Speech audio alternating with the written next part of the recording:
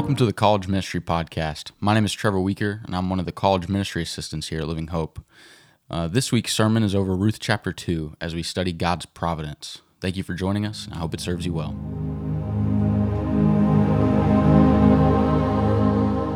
Well, I think that we can officially say that winter is over. I don't know if you all have been outside this week, but the weather has changed and things are looking great. The weather has been beautiful this week.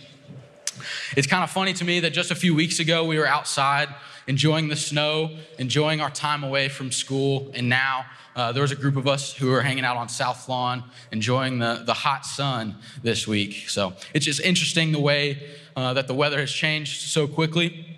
I remember when I was in school, when I was younger, we had these weird rituals that we would do during the winter time. When there was any chance of snow that we thought we'd get off from school from, at the end of the day, before going home from class or from school, all of our friends would say, make sure you put a spoon under your pillow tonight. I don't know if you guys have ever heard of that before. I'd never heard of it until I moved to Kentucky, so I wasn't sure if it was a Kentucky thing or not. We would put a spoon under our pillow before bed, and then we would flush ice cubes down the toilet. So super weird. I don't know if you guys have ever heard of anything like that. But I just remember everyone doing that. And so I'd go home just wishing and hopeful that I'd wake up the next day, look out the window, and that it would be snowing. And then my mom would have sent me a text that said, hey, no school today.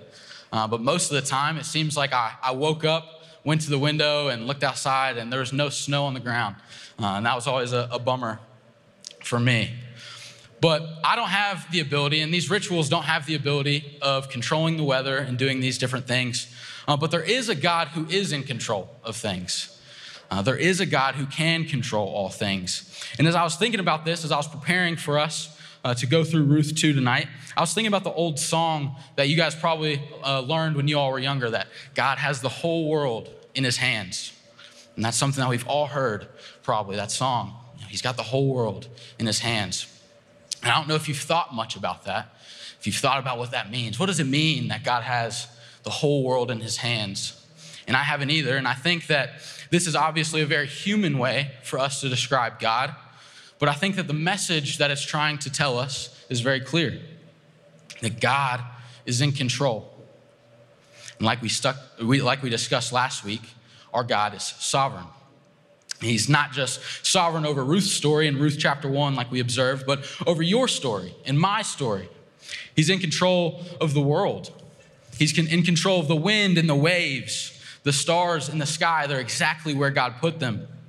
And as Psalm 119 verse 91 tells us, all things are God's servants.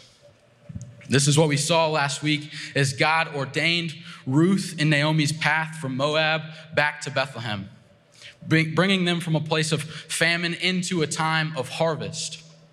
However, things for Ruth and Naomi are going to be difficult. These are two women, two widows. Ruth is a foreigner, and they don't have anyone to provide for them. Ruth has committed herself to staying with Naomi, providing for Naomi, but they're in need of food and of water, probably even shelter. We don't know too much, but what we do know is that life for the two of them was going to be quite difficult. What we're going to see this evening is that God is still at work in their story. God's plan for Ruth and Naomi wasn't just to bring them back to Bethlehem. That's not where God's plan stopped for them. And we're going to see that as we continue studying the book of Ruth. He didn't want to leave them as two widows, husbandless in a new city, but his plan is going to continue. Just like last week, we traced the difficult path that these two women have experienced to be where they're at now. And now we're going to begin to see the way that God is providing for Ruth in this difficult and unknown situation, in this new place where she's at. For their good, according to his plan, and for his glory. And this is what we call God's providence. Last week, we talked about how our God is sovereign, and this week we're going to talk about God's providence. And they're very similar words. I think they go together, but sovereignty can be explained as God's authority and his power over creation. Basically, that God has the whole world in his hands. God has power over all things. He is in control. We can describe God's providence as his wise and purposeful sovereignty. To put it much more simply, God's providence describes the way in which God is providing for his people through his specific plans. So tonight we're going to look at 4 different ways that we see God provide for Ruth and think about how God provides for us in these same ways as well. So if you would, flip with me to chapter 2 of the book of Ruth. And the first thing that we'll see here tonight is that in God's providence, he provides direction. In God's providence, he provides direction. Throughout chapter 1, we saw the way that God's sovereign hand brought Ruth and Naomi into Bethlehem. But now they're husbandless and they're alone, and the future for them doesn't seem great.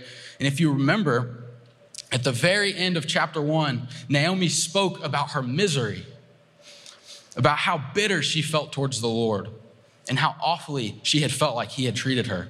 She's empty. And at this point in the story, they're hungry. They don't know what to do. They're in a new place. They're unhappy. They're confused. They've lost everything. And now they're here in Bethlehem trying to decide what to do next. So let's read verses 2 and 3 and see what they decide to do.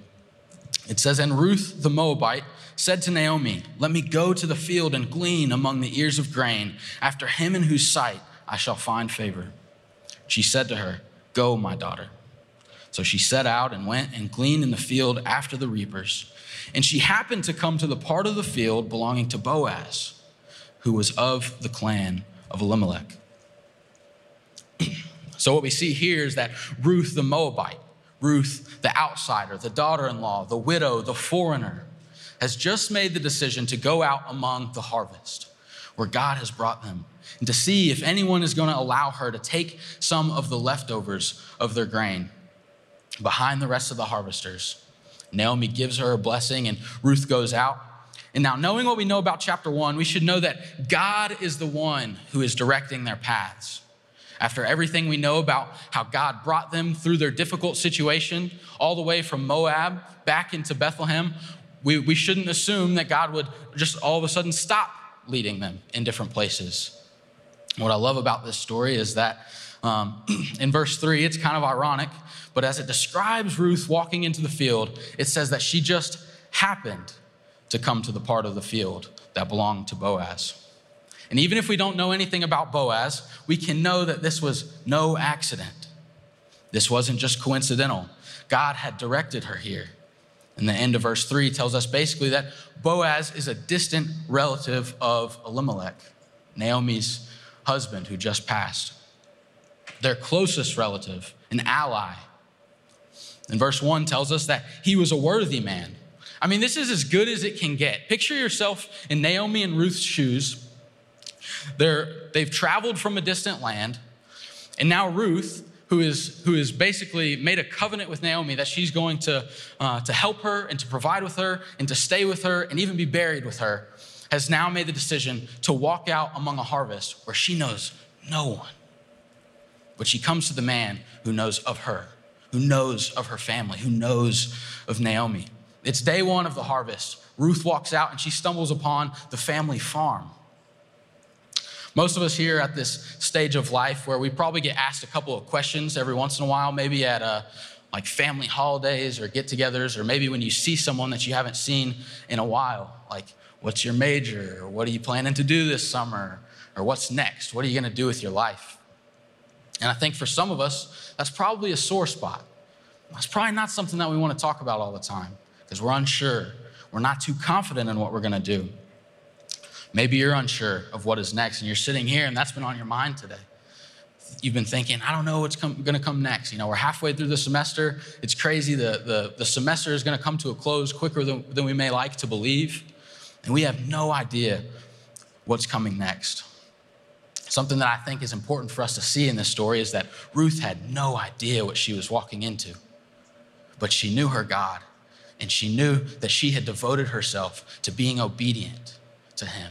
She had made him her God, and so she's walked out into the harvest. Ruth is hungry, and she's determined to provide for Naomi, and rather than waiting for a sign in the sky, she says, I am going to go out and glean among whoever's sight I find favor. She didn't wait until she met Boaz, until Boaz came to her, but she went out in obedience. And fortunately, it's not just however, but God brought her to Boaz, which is such a cool thing. And as we continue studying the book of Ruth, this will become so much more beautiful to us to see just the way that God has been working in the story of Ruth. He wants us to be like Ruth. God wants us to be like Ruth and keep walking out. Ruth did all that she could do. She was obedient. She was going wherever she saw opportunity. She did all that she could do, and God did what only he can do, and he provided for her. He provided her with the right direction. So God provides, in his providence, he provides us direction. The second thing that we see is that in God's providence, he provides protection. I've noted this a little bit, but it's worth noting here again that what Ruth did would have been dangerous for her. She was not merely Ruth the widow, but chapter 1 makes it explicitly clear that Ruth is Ruth the Moabite. Ruth, the one that is not from here. Ruth, the outsider. And contextually, Israel is living in a time with no king, and the people are living as they please. So she may have had to deal with the fear of being assaulted or killed. I imagine there was a lot of danger. I imagine that she was unsure of what she was walking into, probably nervous, but she was committed to providing for Naomi. So even after weighing the cost, she still goes. Now let's read verses 8 through 13. It says, "Then Boaz said to Ruth, 'Now listen, my daughter, do not go to glean in another field or leave this one, but keep close to my young women. Let your eyes be on the field that they are reaping and go after them. Have I not charged the young men not to touch you? And when you're thirsty, go to the vessels and drink what the young men have drawn.' Then she fell on her face, bowing to the ground, and said, 'Why have I found favor in your eyes that you should take notice of me, since I am a foreigner?' But Boaz answered her, 'All that you have done for your mother-in-law since the death of your husband has been fully told to me. Now you left your father and your mother and your native land and came to a people that you did not know before. The Lord repay you for what you have done, and a full reward be given to you by the Lord, the God of Israel, under whose wings you have come to take refuge.' And then she said, 'I have found favor in your eyes, my Lord, for you have comforted me and spoken kindly to your servant, though I am not one of your servants.' So after meeting Boaz, Boaz immediately responds by offering Ruth his protection. And just as God had ordered her steps from Moab into Naomi's family and then all the way to Bethlehem, of course, God would also bring her to the worthy man, Boaz. Boaz says, 'Come and glean in my fields, be with my people, and I've already warned my men to leave you alone. Come and drink our water and harvest our grain, and don't go anywhere else, but keep close, and as long as you're with me, you'll be safe.' Boaz in this moment took all of her fears of being alone with no one to provide, her fears of being a foreigner in a place where she knows nobody, fears of being harmed by men.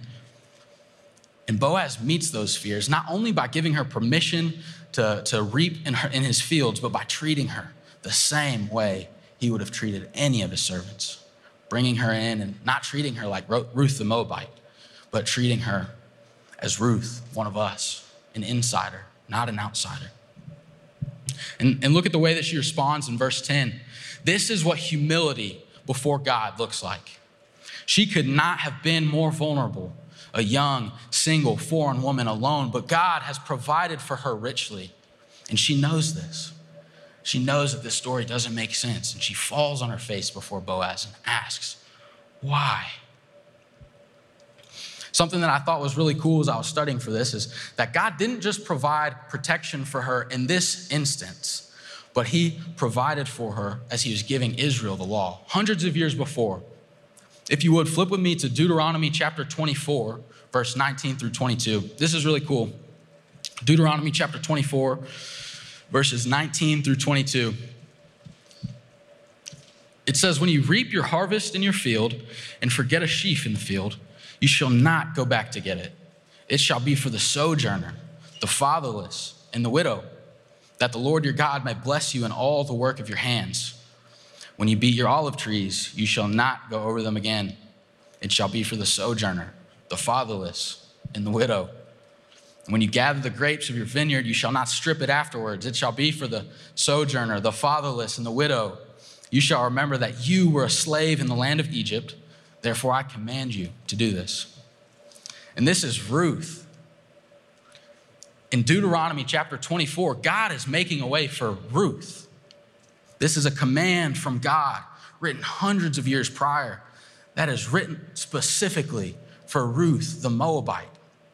It fits her situation and her story to a T. And how great is it to think that God has been providing for us long before we ever existed.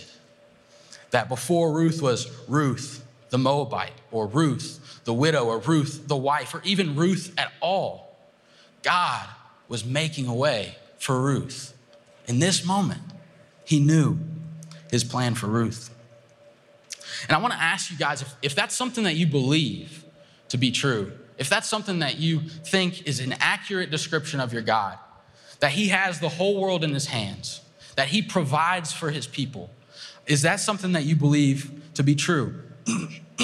Ephesians chapter 1, verse 11 speaks of God as the one who works all things according to the counsel of his will. Or do you believe in the God that Job speaks about? In Job chapter 42, verse 2, we're in the midst of this awful and horrible suffering. Job cries out, I know that you can do all things and that no purpose of yours can be thwarted. This is what God is trying to show us in the story of Ruth, in the provision that he has made through Boaz, and in the rest of her story as we continue studying this. Long before Ruth walked out into the field, and long before Ruth was in a new city, and long before Ruth was ever a part of this family, God had a plan, and he will accomplish his plans. Isaiah chapter 46, verse 10, God says, my counsel shall stand, and I will accomplish my purpose. It's that simple. God's counsel shall stand, and he will accomplish my purpose. God is a provider. And this is true throughout the whole Bible. We see over and over again God providing and making a way for his people. So next, we see that in God's providence, he provides for our needs. In God's providence, he provides for our needs. And already for us, this should be clear. We've seen this throughout the story so far. If God wants us to see his providence, we have the opportunity to see it so far, but let's continue looking at the story and see the way that as Boaz meets Ruth, he not only gives her permission to glean in the fields, offers her protection from other men and the status of a servant, but he goes above and beyond for Ruth. And though Boaz is the one who's showing his favor to Ruth in this story, I want us to be reminded that this is not just a story about Ruth, but this is a story about our God and the way that he is providing, Boaz being his instrument. So let's look at verses 14 through 17. It says, and at mealtime, Boaz said to her, come here and eat some bread and dip your morsel in the wine. So she sat beside the reapers, and he passed to her roasted grain, and she ate until she was satisfied, and then she had some left over. When she rose to glean, Boaz instructed his young men, saying, let her glean even among the sheaves, and do not reproach her. And also pull some from the bundles for her, and leave it for her to glean, and do not rebuke her. So she gleaned in the field until evening. Then she beat out what she had gleaned, and it was about an ephah of barley. So Boaz here, he invites Ruth inside for a meal. And it says that she eats until she's satisfied, and then she even has some left over, plenty left over. Boaz then asks the men to let Ruth have some of what they were gleaning and from that day. And he tells the men even to drop some behind them, specifically as they go back out into the field to leave some behind them that Ruth specifically can pick up. And what grace this is from Boaz. You know, Ruth has no control over the favor that she has found today. It's just being lavished upon her. And the longer she stays in his presence, the deep riches of his grace continue proving to bless Ruth, meet her needs, and provide in abundance for her. And still, she does not let off the gas. This is something that I think is important for us to see about Ruth. When she found favor in the eyes of Boaz, she found enough to eat and to be content on, and she probably had enough to go home already at this point from the day. She went back out to the field and kept working. She saves her leftovers for Naomi. She goes back out into the field to work, and she worked all day until the evening. And she returned home with about an ephah of barley. I don't know if we have any barley experts in here or anything. I don't know anything about barley, and I have no idea what an ephah is. I don't even know if that's how you say it. But I did some research, and an ephah is about basically 5 days worth of barley that she had collected. So it's day one. Imagine doing 40 hours of work in one 8-hour workday. Just getting everything done in the first day. That's a nice feeling to get all your work done. But for Ruth, she is working hard. She is committed to providing for Naomi. But imagine going into work on Monday and getting all your work done, and now it's evening and she can go home. And God, through Boaz, had provided the abundance that would sustain her and Naomi. So yes, she's working hard, she's doing what she can, but God has provided an abundance. And they would be fine for the foreseeable future. Ruth was doing all that she could, and again, God is doing what only he could by providing for her needs in such a powerful way. Our last point here is that in God's providence, he provides for our joy. And so at this point of the day, Ruth is taking her ephah of barley home, and she's going back to Naomi. Let's read in verse 18 through 20. It says, "And she took it up and went into the city. Her mother-in-law saw what she had gleaned. She also brought out and gave her what food she had left over after being satisfied.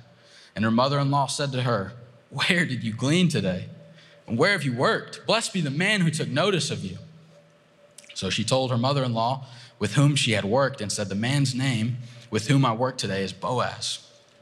Naomi said to her daughter-in-law, 'May he be blessed by the Lord, whose kindness has not forsaken the living or the dead.' Naomi also said to her, 'The man is a close relative of ours, actually one of our redeemers.'" I mean, this has been quite the day for Ruth. Ruth has woken up and had no idea what to do. She's been tired and sad. Her husband is gone and she's alone in a new city. But she's gone out and basically had the best day that she could have possibly had for given her circumstances. Have you guys ever had a day where it just seems like you've been going and going and going all day long? You get to the end of the day and you run into somebody and they say, "Hey, what'd you do today? How was your day?" And it's like, I don't even know where to begin. I don't even know how to explain to you all the things that I've done today. It would probably be easier if I told you all the things I didn't do today. I imagine that's what she's feeling, overwhelmed. But at the same time, she makes it a point to come back with Naomi and celebrate what God has done in her life. Naomi says, "Where did you glean today? Where have you worked? Blessed be the man who took notice of you." And as Ruth shares that it was the worthy man, Boaz, the man from the same clan as their family, they rejoice. They bless the man in the Lord, and they lift up praises for the ways in which they had both been provided for. As I was reading this, I felt convicted at the times in which I go through my days. I get to the end, and I feel overwhelmed. I feel tired. And I don't take a moment to stop and to pause and thank God for the ways that he has provided richly for me. And God is working on our campus. This is a spiritual thing.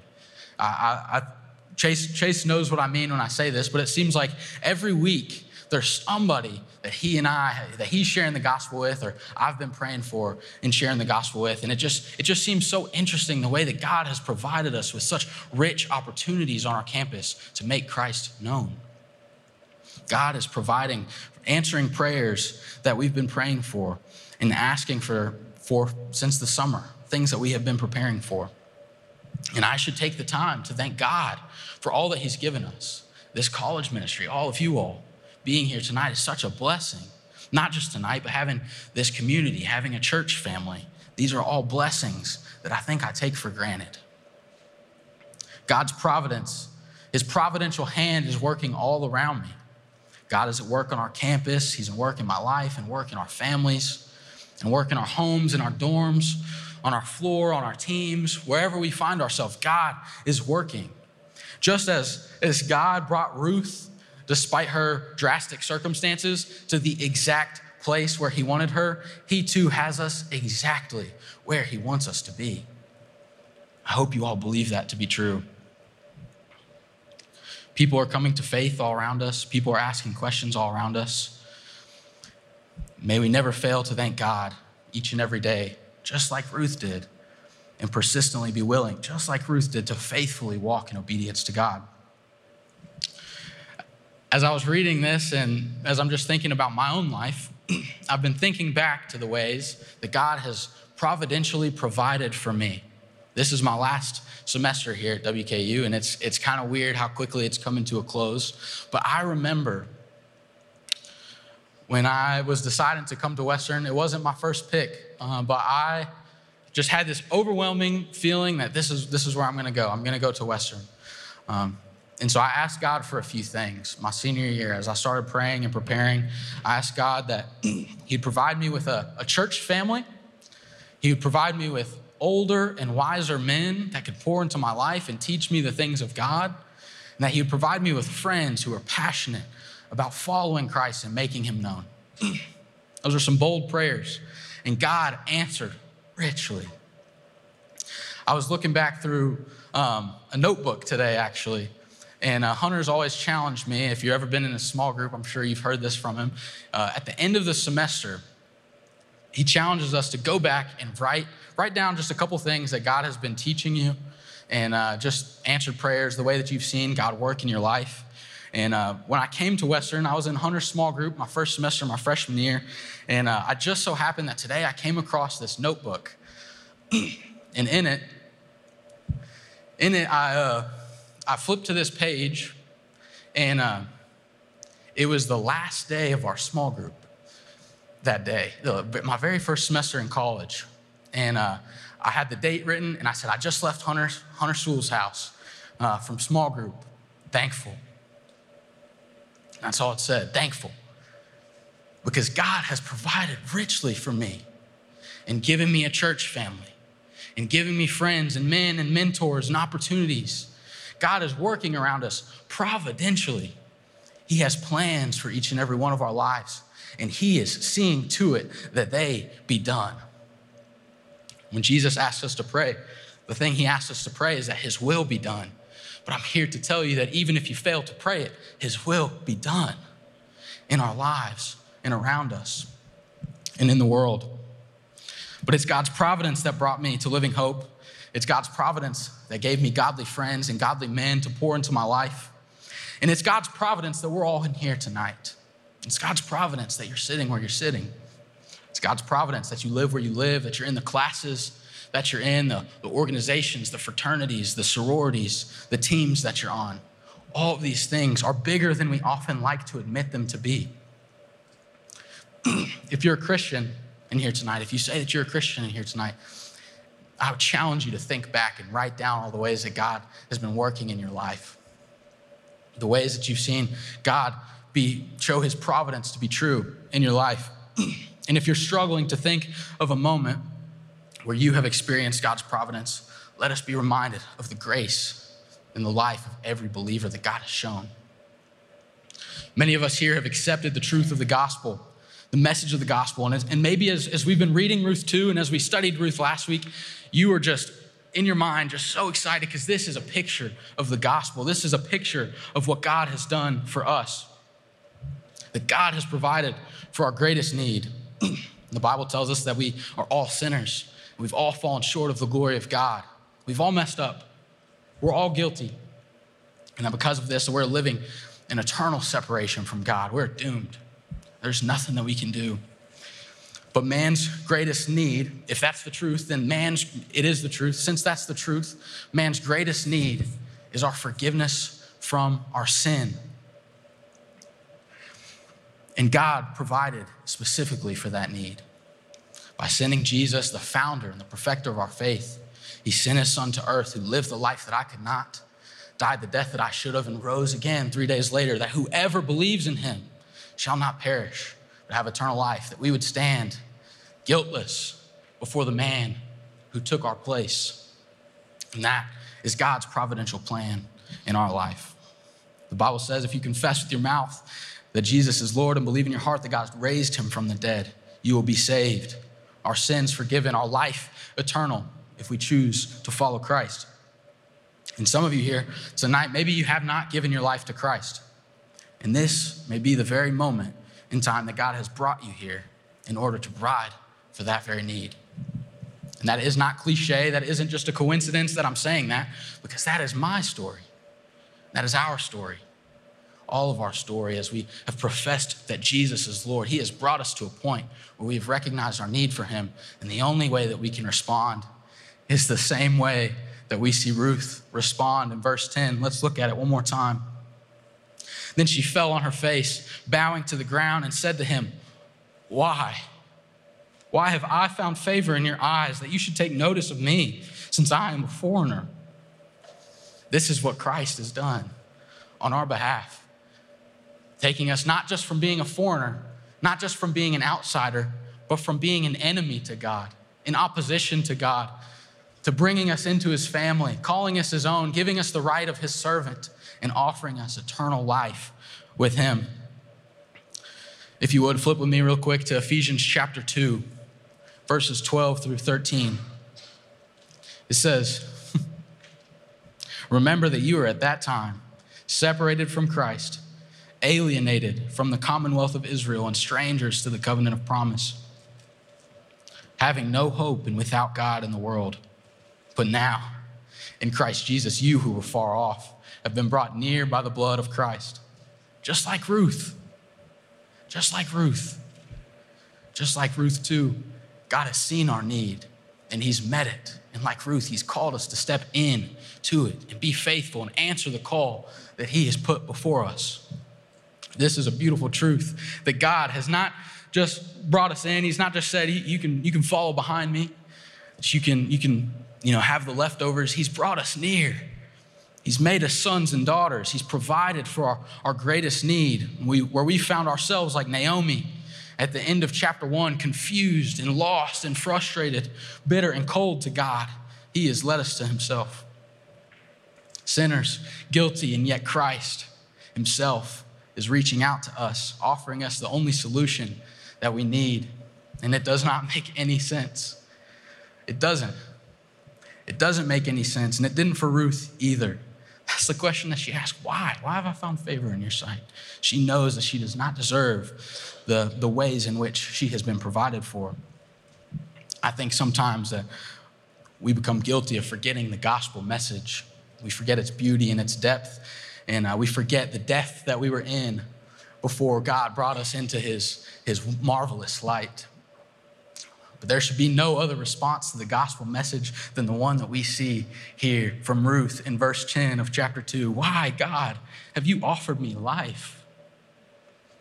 Though an alien to your promise, an outsider to the family of God, though a stranger and an enemy to you, why have I found favor in your eyes?" And I'm not sure, but we have. And it's in God's providence that he has provided for us. This is not just random chance. It is not just cliches and coincidences with God. This is God's plan for your life. And so in just a moment, the worship band's going to come back up, and I'm going to pray for us, and I want us to have just a moment of reflection. If you're here tonight and you haven't accepted the gospel message, if you haven't made Jesus the Lord of your life, I want you to do me a favor and ask me, why are you here tonight? You might just be here because a friend invited you, and that is fine. I'm glad that you're here. We're always glad that you're here. But why is it that you're here this night? And if you are a believer, if you have experienced the deep and providential love from God, then take a moment and just thank him. Even if you don't have anything to say, I imagine I had a lot to say about that semester, my first semester of college. It's actually interesting, as we were in worship, I was thinking about that semester, and I was thinking about how I actually had a kind of a hard time coming to wrestle with the idea of God's sovereignty and his providence. But in this providence, we're here tonight, and God has provided an opportunity for me to reconcile those emotions with you all tonight and with him, and proclaim the riches and the truths of God's providential hand in the world right now. And God is providing for us, for all of us. And that is a comforting truth. And so as they come up here and as they sing, just take a moment and thank God. Maybe you're still unsure of what life will look like for you, or what you're going to major in, or what season of life you're about to walk into. But let me remind you that your greatest need has been met if you will just accept it. Your greatest need has been met. It is sure.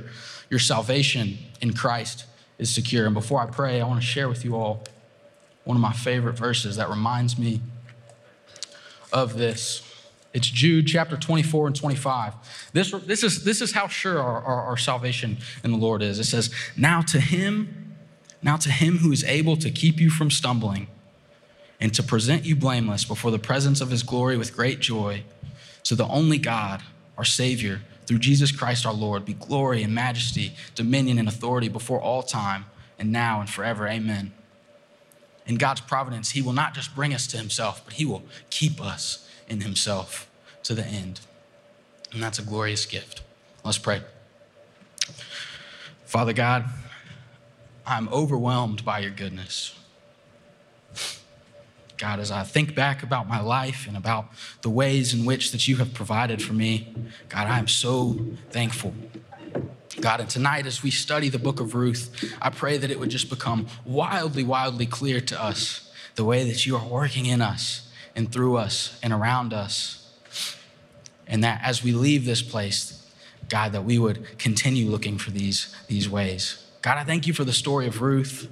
God, the way that you have brought her into Bethlehem is miraculous in and of itself, but the way that you're going to redeem her and use her for your glory is even more beautiful. So God, we thank you for this book. We thank you for the opportunity to gather and to worship and praise your name.